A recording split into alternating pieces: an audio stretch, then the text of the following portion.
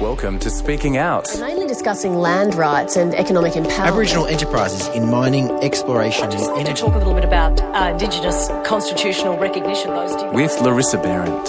It's a fresh view coming on ABC Radio.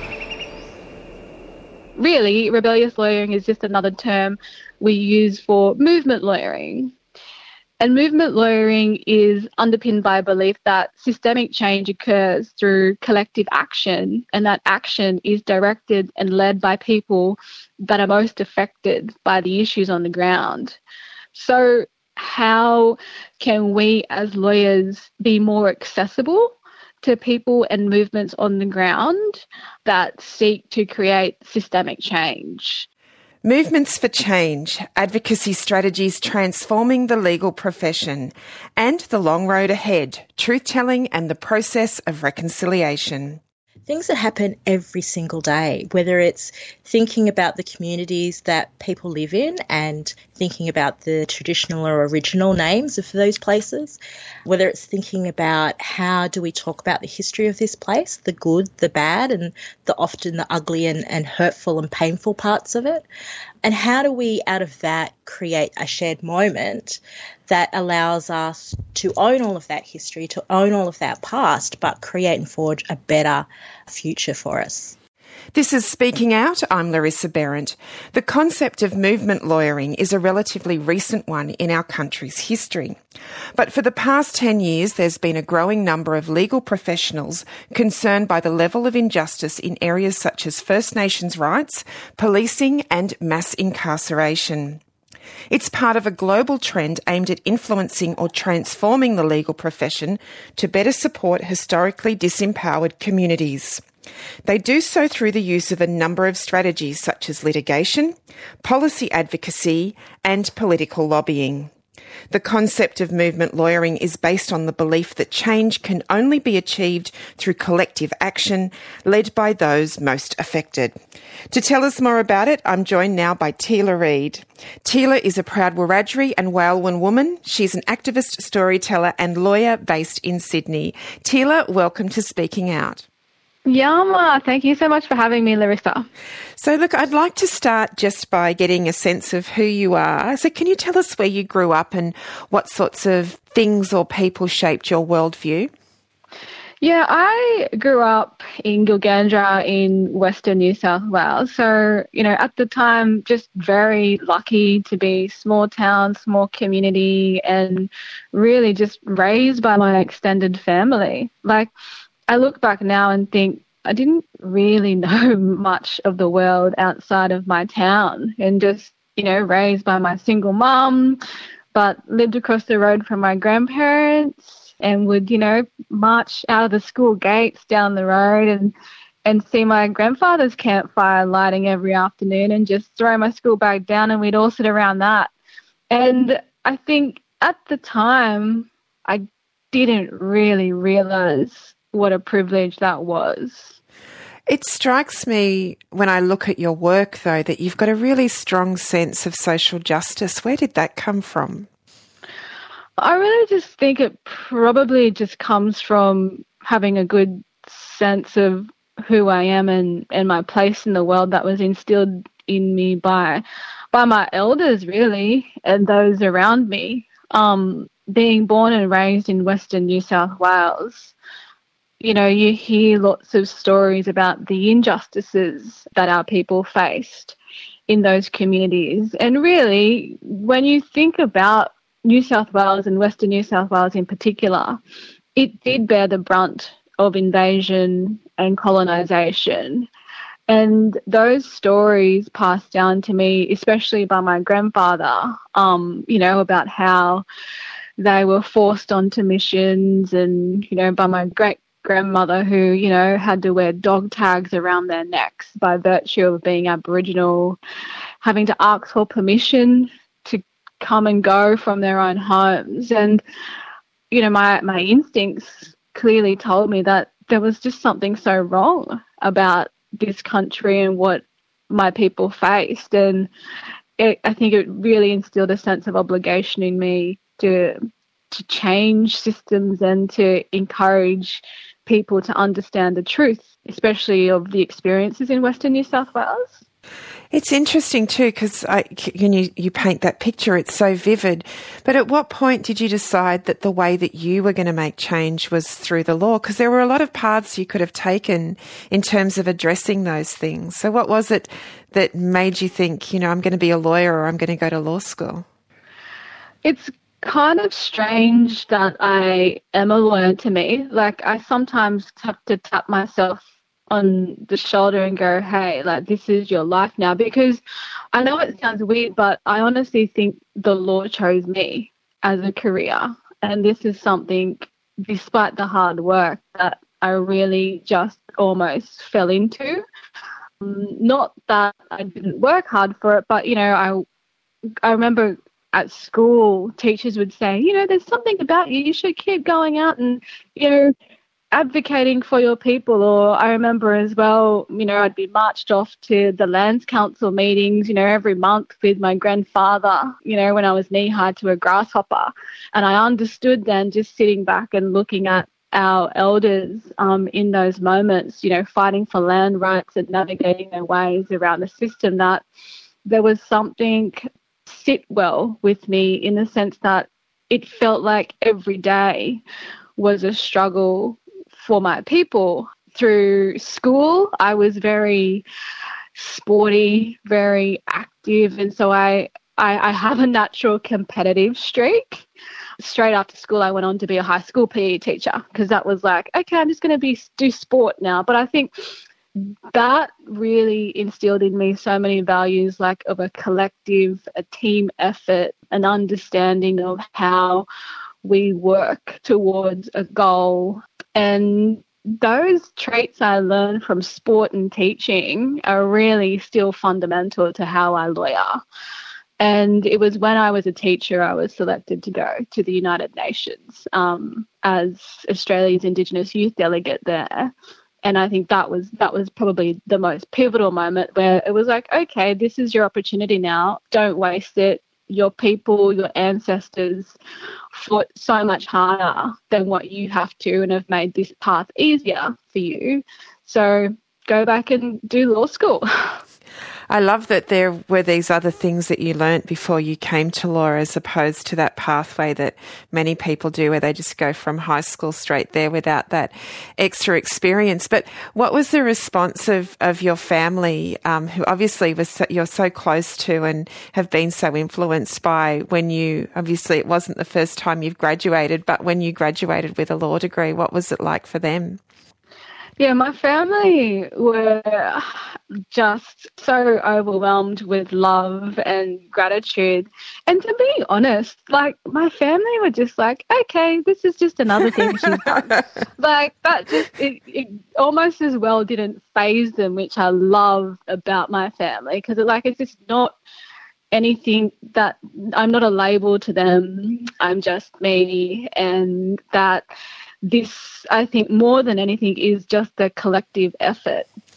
The thing about actually practicing law is it's so different to what people think it's going to be like. And I imagine with your background and the insights you had about injustice when you were going in, and the fact that you've, obviously wanted to do things that are going to, be a bit of a game changer. What was it like for you when you first came out and started the practice of law and working within the system?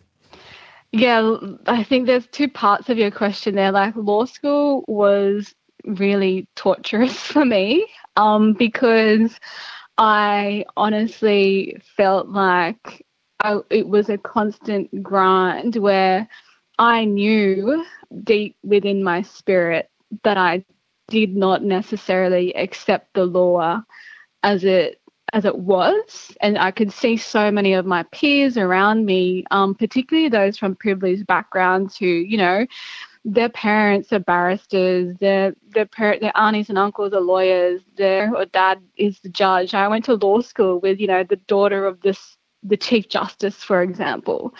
And so many of them had faith in the system, that the system was upholding these values, of course, because, it always worked for them. And so law school for me was a constant frustrating time because I could see so many parts of it that needed to change. Going into practice, I didn't go straight into practice. I went straight to work for a Supreme Court judge in the New South Wales court.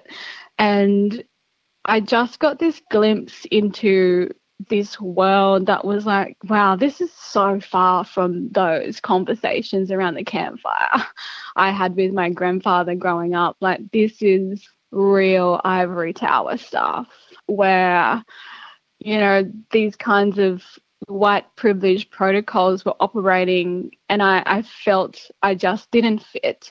So that made me work even harder to try and change and also use the law as a tool to empower our people. After that, when I went into practice, I realised how disciplined I needed to be. If we are serious about making systemic changes, you've got to take yourself seriously as a practitioner and an advocate in order to cut through the bullshit, particularly when it comes to the way in which non-Indigenous peoples understand their own systems. So I think I developed an understanding early in practice that, you know, you have to be a rational in a way that is able to advocate and cut through spaces and bring your people along. And I think that's been a hard part of navigating, especially, you know, Larissa, as a First Nations woman, functioning in these systems is not an easy path or career to take, but there needs to be people who are willing to use those tools to educate and empower our people. And I think, you know, bring those systems down in a way that, you know, dismantles that privilege that white people have operated on and succeeded on for so long. One of the most profound things that I have grown to understand as a First Nations woman and lawyer is that each time you speak your own truth is a challenge to these systems. And for so long they have been built to not hear us and not see us as First Nations women and people. And it's just really great now, I think, to see so many other First Nations lawyers coming through and being able to as well look up to so many other role models, because I think it's an obligation on us to do the work. I want to talk now about some of the many Strata engaged in as part of a broad agenda for reform of the system. You've been a driver of the campaign for the Walluma Drug Court. Can you tell us more about what that is and why you think it's so important? Yeah, Drug Court is a proposal that's been extremely close to my heart. It's something I've worked on now since about 2016 with, in particular, a number of barristers and other stakeholders in the system. And the way I see it is about an approach to abolishing the systems as we know it. And it's a strategic way, I think, to disrupt the court processes in how they've always functioned. And the most simple way to put it is the Walluma Court is an Aboriginal sentencing court. But it's also more than that when you unpack the detail of it. It's a court that is designed to ensure that the integrity and the voices of First Nations peoples coming before the court are heard and seen and taken seriously. Normally, our courts function in what we call, just quick and cheap processes. And those ideals that are instilled in those general systems by, white perspectives just don't do our people justice. For example, the local court deals with over 90% of criminal matters these days. When you are getting First Nations peoples at a disproportionate rate pumped through those systems, they're simply not being heard. It is like a sausage factory. So the Walluма Court aims to disrupt that system and treat our people as people. If you think about the criminal process, it's like a spectrum. On the one hand, you get, the police contact at the community. At the complete brunt end of that is where our people then are forced into the courts. And as a strategy, the design of Walluma is aimed to disrupt the system at its most brutal, blunt end, to try and engage, the police, stakeholders, and hear the stories of those coming before the court. Because what we're not getting at the moment is the complete picture of the way in which these systems have traumatized our people since invasion and colonization. Those are the stories we're not getting. It's not our trauma to carry. It's the trauma that these systems impose on our people and treat our people with, not much dignity at all.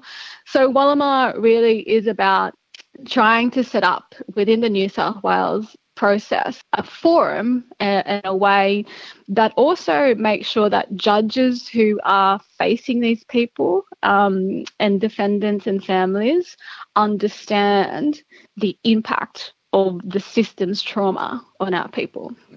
One of the things I find interesting and important about your advocacy is that you obviously have just given us an example of the work you're doing on reform at the pointy end of the system, but you've also been a strong advocate at the national level, and I'm of course talking about your work around the Uluru Statement from the Heart.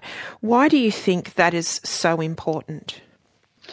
I really do believe the Uluru Statement of the Heart is so important for many reasons. I remember at law school, one of the things that I was really passionate about writing about was these huge systemic changes, which is, these ideas about First Nations sovereignty and how that might fit within, for example, a model of a new Australian republic. The Uluru Statement from the Heart really is one piece of the puzzle into all of the other changes we're fighting for in this country at many different levels. And this is just one level, the national level. As a working group leader on Section 5126, the race power, it was something that I looked and studied a lot more about at law school as well. And then that work just really translated into these constitutional dialogues that I was fortunate to be able to be part of. That really is a call, to action to Australians to enable a First Nations voice enshrined in the Constitution and a Makarrata Commission to enable treaties and truth-telling. And these ideas aren't new to the Australian advocacy landscape, but most certainly the strategy is different. And the strategy with the Uluru Statement from the Heart was not to, hand over that hard work to politicians. It was about going direct to the people and having difficult conversations about how we as a collective build a people's movement for change. Because we know in First Nations affairs, we just can't rely on politicians to do the work. We're living on really damaging cycles, for example, 4-year election periods where there's promises made. By the time anything gets up off the ground, it's another election period. And I think for sustainable changes in our communities, we need accountability beyond those political cycles. And one way of achieving that is to ensure that there's a stable and sustainable First Nations voice that can speak for our issues. And an example of that, how that would practically work is if we look at what we're experiencing now in the pandemic and the lack of First Nations interest coming through. At the moment, we know that there's no obligation to hear us, at the top end of town. So it's just about rethinking the way in which our democracy works and valuing the voices of First Nations. It's probably not surprising to anyone who's been listening to our conversation that you're also challenging the profession to think differently and trying to get people to think about a concept called rebellious lawyering. And you're part of an organising team for the Reb Law Conference. Can you tell us what rebellious lawyering is? Yeah, rebellious lawyering, we're really excited to bring this to Australia, this idea or this theory around, really, rebellious lawyering is just another term we use for movement lawyering. And movement lawyering is underpinned by a belief that systemic change occurs through collective action, and that action is directed and led by people that are most affected by the issues on the ground. So it raises the question to our profession, how can we as lawyers be more accessible to people and movements on the ground that seek to create systemic change? And this was an idea the working group or the team behind it, which is 5 women, had kind of been inspired by the Rebellious Lawyers Conference in both America and the UK, where the theories come out. And it's kind of taking your role as a practitioner beyond, I guess, just the client to lawyer service delivery and looking at collectively, like, what is the role of lawyering? Because we are such a privileged and powerful profession, but at the moment, the way we function, it's very individualized. So how can we use our skill set to power movements on the ground? And while, I think the theory is important and it's coming out of America and the UK, we do have some very good examples of things trying to change here. I think the one thing with Australia, though, is that we have a real, I think, underbelly of complacency, where it's just kind of like, oh yeah, the politicians will just do what they want anyway. So yeah, it's just about raising, I guess, an awareness of what advocacy strategies do we employ in litigation, policy and strategic media to harness the changes that we really are fighting for on the ground. That conference is on next weekend. If people want to find out more about it and want to participate, how can they do that, Tila? They can go to reblaw.com.au and sign up, and we have, an approach where we're aiming to make this accessible. Just pay what you can to attend the conference, because it really is about, moving the accessibility from lawyers who obviously on the one hand can afford these spaces, but we're trying to engage lawyers, activists, storytellers and community members as a collective to engage in these conversations, because that's really the only way, lawyers can be rebellious is building these networks. And, there are other parts of it as well. We know that systemic change doesn't come from public service lawyering as a tool. It's more about how do we build philanthropic approaches behind our lawyering. So it's going to be a really exciting conference. We've got some international speakers who are experts in this theory, and then we're going to start to unpack those conversations about what needs to get done here on the ground in Australia. I just want to pick up on one word you said then, which was storytelling, because, of course, we've spoken a lot about all the work you've done in the legal area in a whole range of different ways. But you, along with Merinda Dutton, are the force behind Blackfella Book Club. So I just wanted to ask why you set that up and why that was important for you when you do so much other work. Blackfella Book Club, I'm so happy you asked about it. It's just that little passion space that Blackfella Book Club really is its own community. And it keeps growing organically into this community that just has a love for First Nations storytelling. The way it started was I just woke up one day and had this instinct to just be like, okay, I think the name Blackfella Book Club is really cool. I'm going to see if the handle's available. And this was at the beginning beginning of the pandemic in 2020 when we first went into lockdown. And it just so happened the handle was available, and we had already been having little book clubs at work for Black lawyers. And so it was just about, this is just, a really lovely way to connect. And our people have always connected through storytelling. Stories sustain us, they give us meaning, and our First Nations ancestors are the original storytellers. And so it was just about celebrating that part of who we are as First Nations peoples. And now it's just grown into this space that, to be honest, we can't even keep up with it as two lawyers behind the handle, but it just keeps growing itself. So it just comes from that passion that I said, sitting around the campfire with my grandfather, and knowing, with Marinda, the way we were connecting through the pandemic was through sharing stories and having yarns.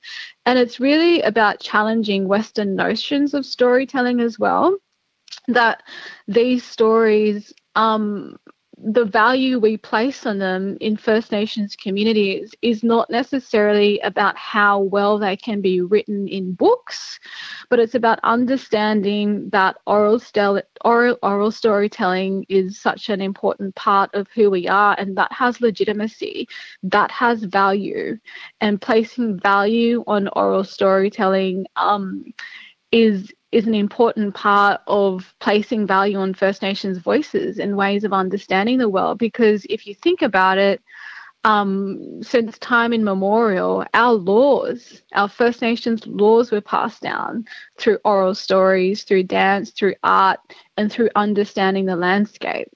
So we really have, I think, instilled a philosophy under that, which I think is what carries it through. We've got so many non-Indigenous people now who are engaged in the space because they want to understand truth-telling and more about First Nations peoples, when in fact, if you really break down First Nations storytelling, everything is truth. The way we understand the world is speaking truth to power. And there is no real distinction between fiction and non-fiction in our world. And it's just one of those communities that we're really grateful for, and we love to be able to provide the space for all storytellers to enjoy. We've spoken about such a range of ways that you're working to try and make a difference. What's your advice to other people out there who want to be game changers as well? I think the rule is there are no rules.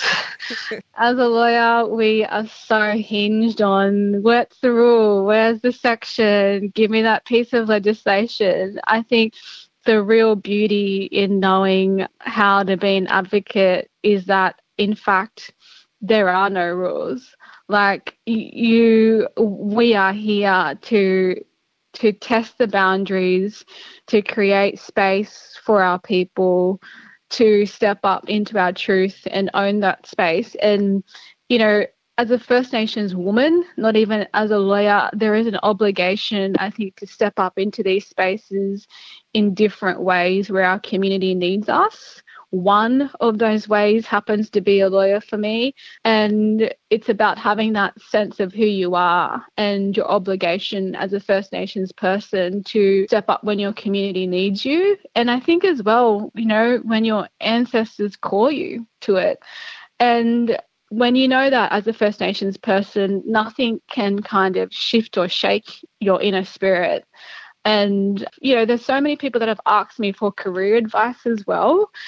And I just think I'm probably the worst person to get career advice from, because I've never really understood what career is right or where I fit. It's just more about what I feel and the impact I want to have on the world. And I think if people understand what their impact is, that'll call them to different spaces to step up. Can't tell you how much that resonates with me. I always feel like a fraud when anyone asks me for career advice. But the last thing I want to ask you tonight in terms of advice is, obviously, I mean, we've just spoken about the range of activities that you're engaged in and how much energy that must take. And just talking to you, I think one of the things that really comes through is, you know, how much of that energy you have. But how do you look after yourself and your well-being? I think at the forefront of sustaining myself in this kind of, you know, time and place, it's just knowing that our ancestors fought really hard and much harder than what we have in front of us today. And remembering who we are and where we come from and having a sense of that inner spirit. And then I think day to day, really for me, it's about routine. Like it's about, you know, I live right on the ocean. It's about jumping in the ocean. It's 2 walks a day. It's doing the simple things right, drinking water, eating right, and making sure we're staying connected and supported. And, you know, your only competition is yourself, really. Amazing. Oh, Teela, it's been such a privilege speaking with you this evening. Thank you so much for taking the time when you're so busy, but it's just been so amazing to hear of all the impressive things you're doing. Thank you so much for being on Speaking Out with us. Thank you so much for having me, Larissa. Teela Reid is a lawyer and social justice advocate. You're listening to Speaking Out. It just comes down to showing, sharing, you know, respecting the world from an Indigenous perspective on ABC Radio. This is Speaking Out on ABC Radio, Radio National, Radio Australia, on podcast and the ABC Listen app. I'm Larissa Behrendt. Soon you'll hear from CEO of Reconciliation Australia, Karen Mundine, as she outlines how best to heal divisions within our communities caused by the COVID-19 pandemic. Right now, though, some music from blues and roots duo Busby Marou. Here they are with Paint This Land.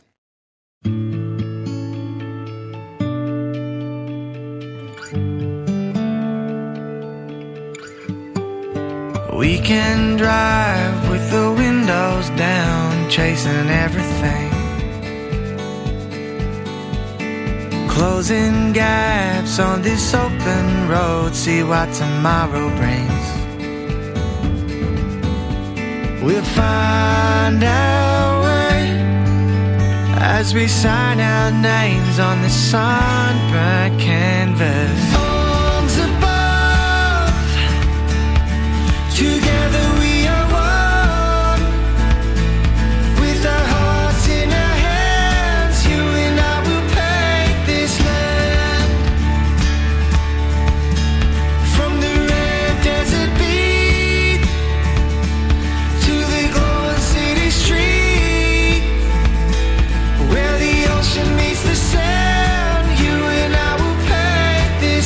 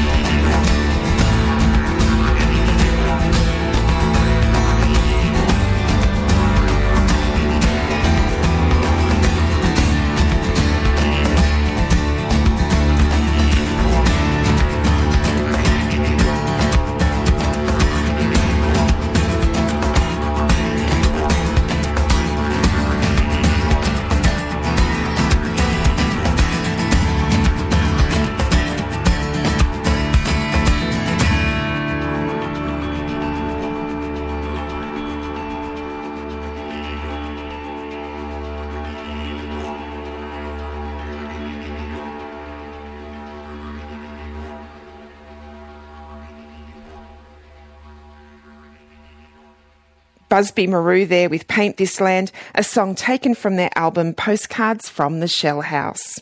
This is Speaking Out That's the key to it all, keeping connected to country. on ABC Radio.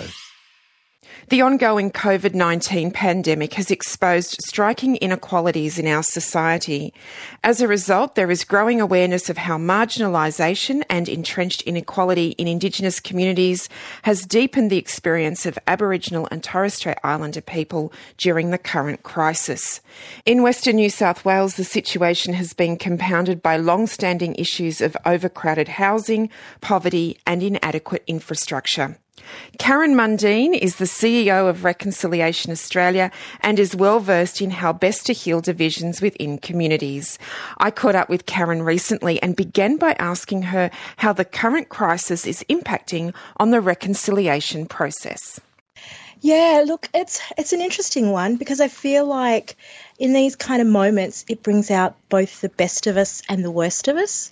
And I feel like reconciliation is all about relationships, and when you're creating distance, when you're creating necessarily people having to stay away, it becomes quite the challenge of how do you continue to build relationships? How do you, I guess, focus on where the opportunities lie rather than always focusing on, I guess, the negative and I guess pointing out difference. But I also feel like that's also where we get to a really good space with reconciliation. It's when we can appreciate, empathise with difference is actually gets us into a much stronger place rather than just saying, well, you're like me and therefore we have something in common. That's important. But I think in these moments of crises, in these moments of challenge, that actually can play into some of those divisions.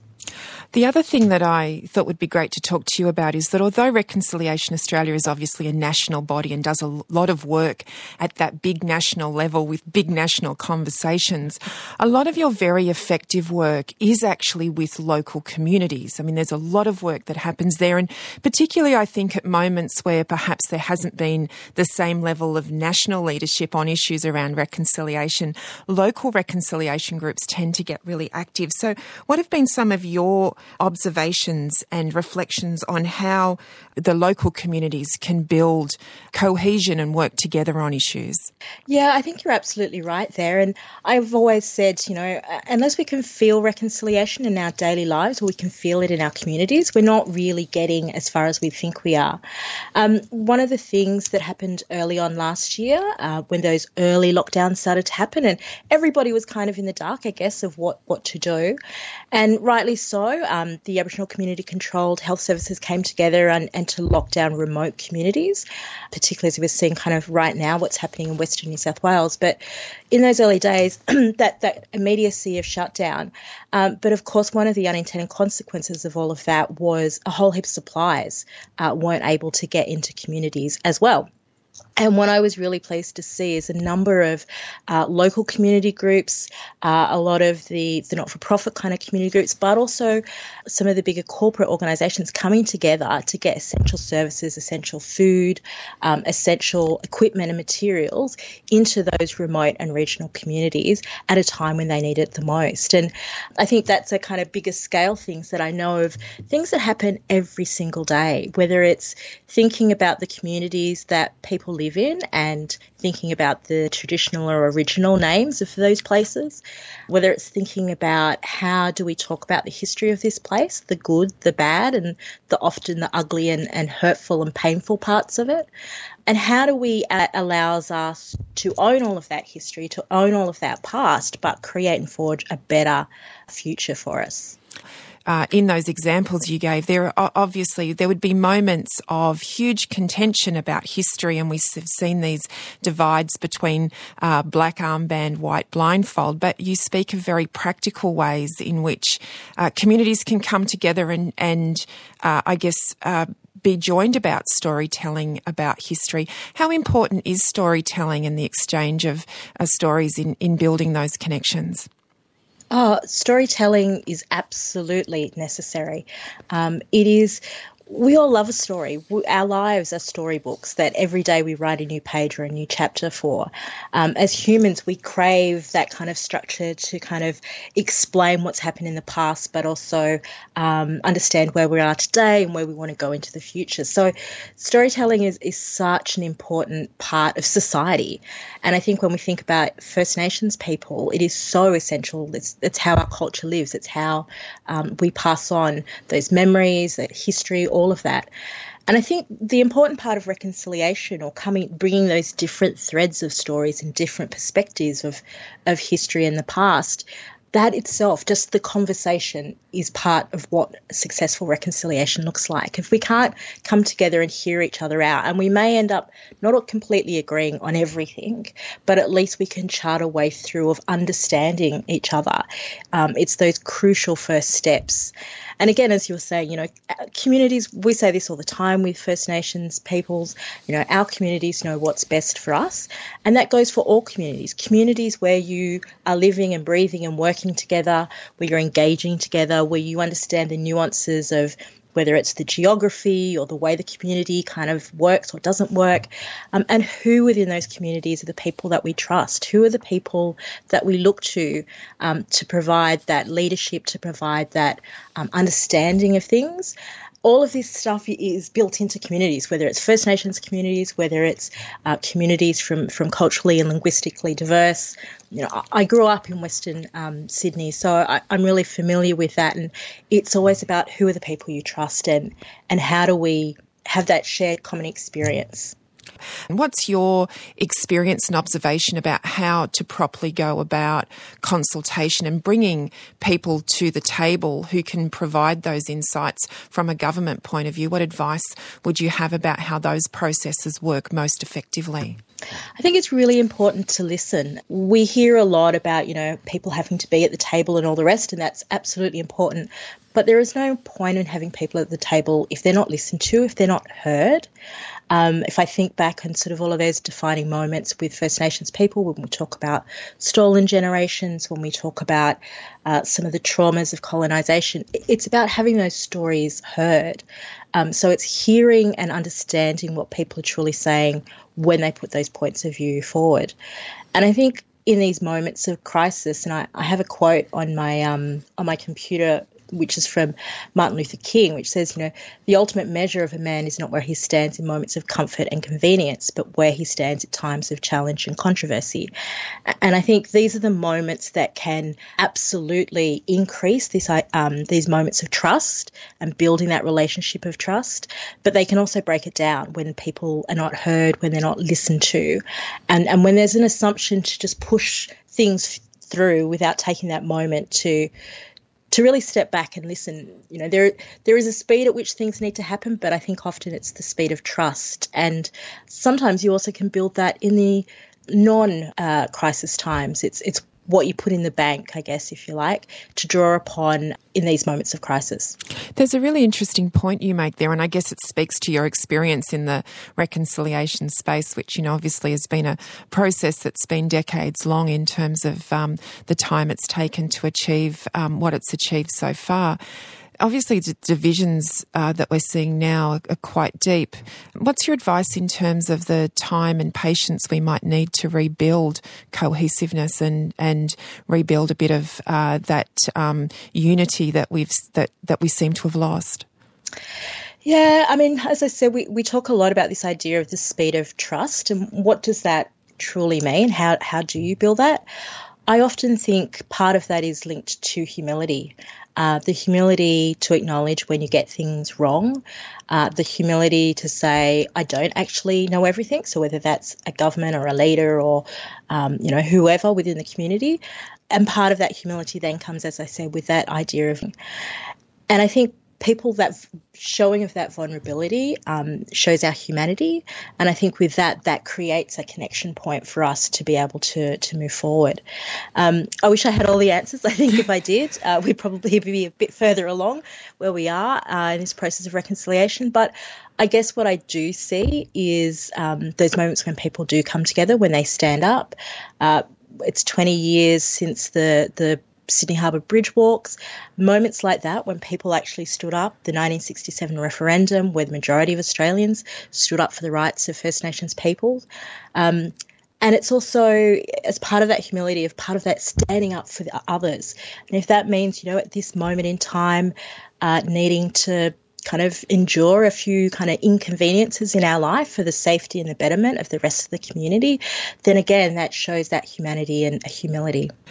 One of the things that I think is really interesting about the work that you do at Reconciliation Australia is that you do a lot of work that helps non-Indigenous people understand what life might be like for Aboriginal and Torres Strait Islander people, that process of getting people to see things from the other side. I think one of the things that came out of the conversation earlier in the show was the fact that people perhaps don't really understand what it's like for families living in a low socioeconomic position, overcrowding, lack of resources, all of those sorts of things. And I was just wondering, from your perspective, how important is the responsibility that we take, and we can always blame, but what are the sorts of things we can do to better understand people who have a different experience to us?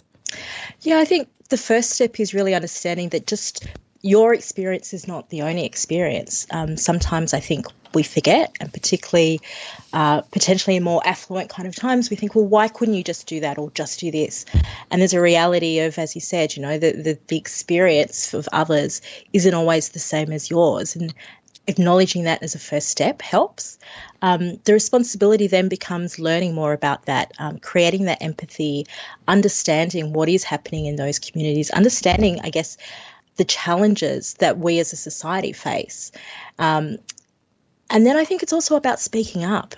We talk a lot about allyship in the reconciliation space, and what does that really mean? So I think once you start to understand that empathy, once you understand or have some knowledge of kind of another experience, it's also then part of that duty of you to go and have those conversations with others, or speak up when you hear other people kind of dismissing or diminishing those experiences.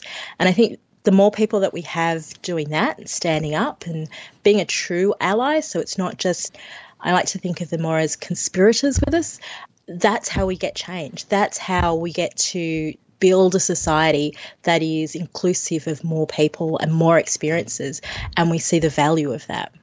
We've focused a bit on what we can learn from the sort of work that people like yourself are doing in terms of building unity and creating important conversations. But I was wondering if you could also perhaps give us your reflections just on reconciliation and how it's going in Australia. Where are we making real progress, and where perhaps do we still need to do some hard work?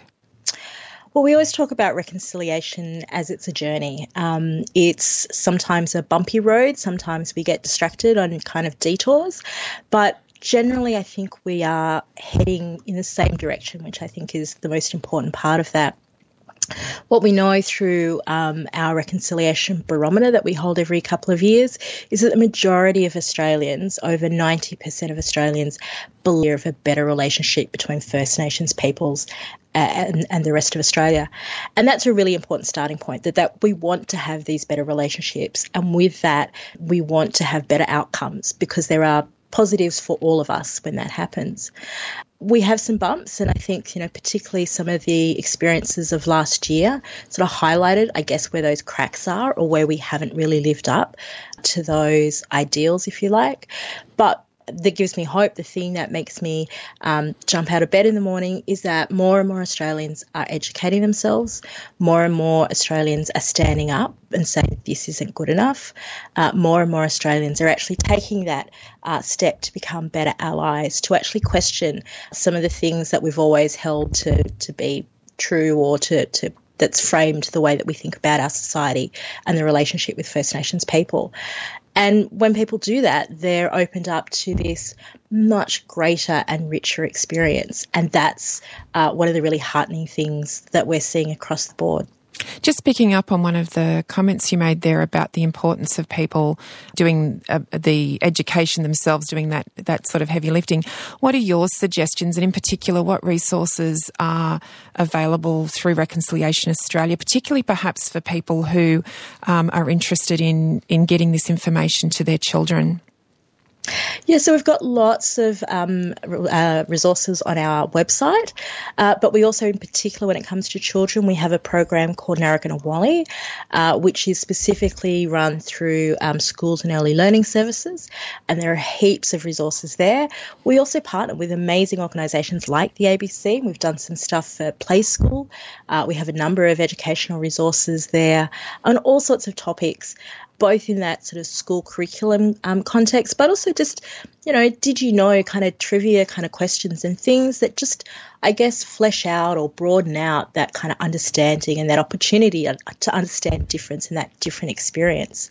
But there's also so many other resources out there. Like I said, the ABC has some great stuff there, as does SBS and other media organisations.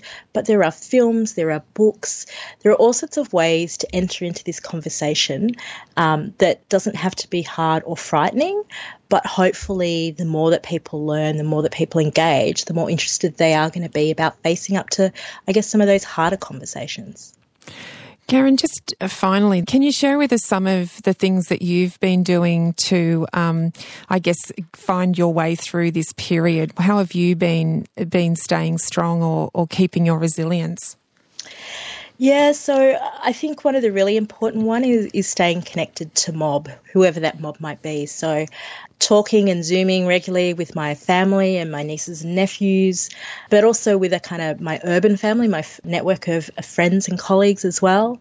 Finding those kind of moments. So rather when I go for my walk, it's making sure that I just take the moment to really connect with country, even though this is not my country here in Sydney, but really focusing on the trees or the sun or things that connect me to something bigger. And I think when I'm connected to something bigger, that gives me both strength, but it gives me thoughtfulness about what is this idea of something bigger and how, even though I'm okay at this moment, how do I help others who might be struggling a bit?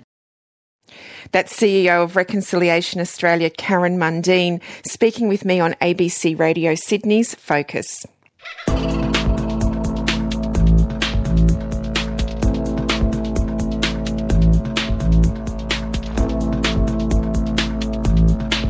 That's the show for this week. Speaking Out is on Facebook and you can email the program speakingout@abc.net.au. We would love to hear from you.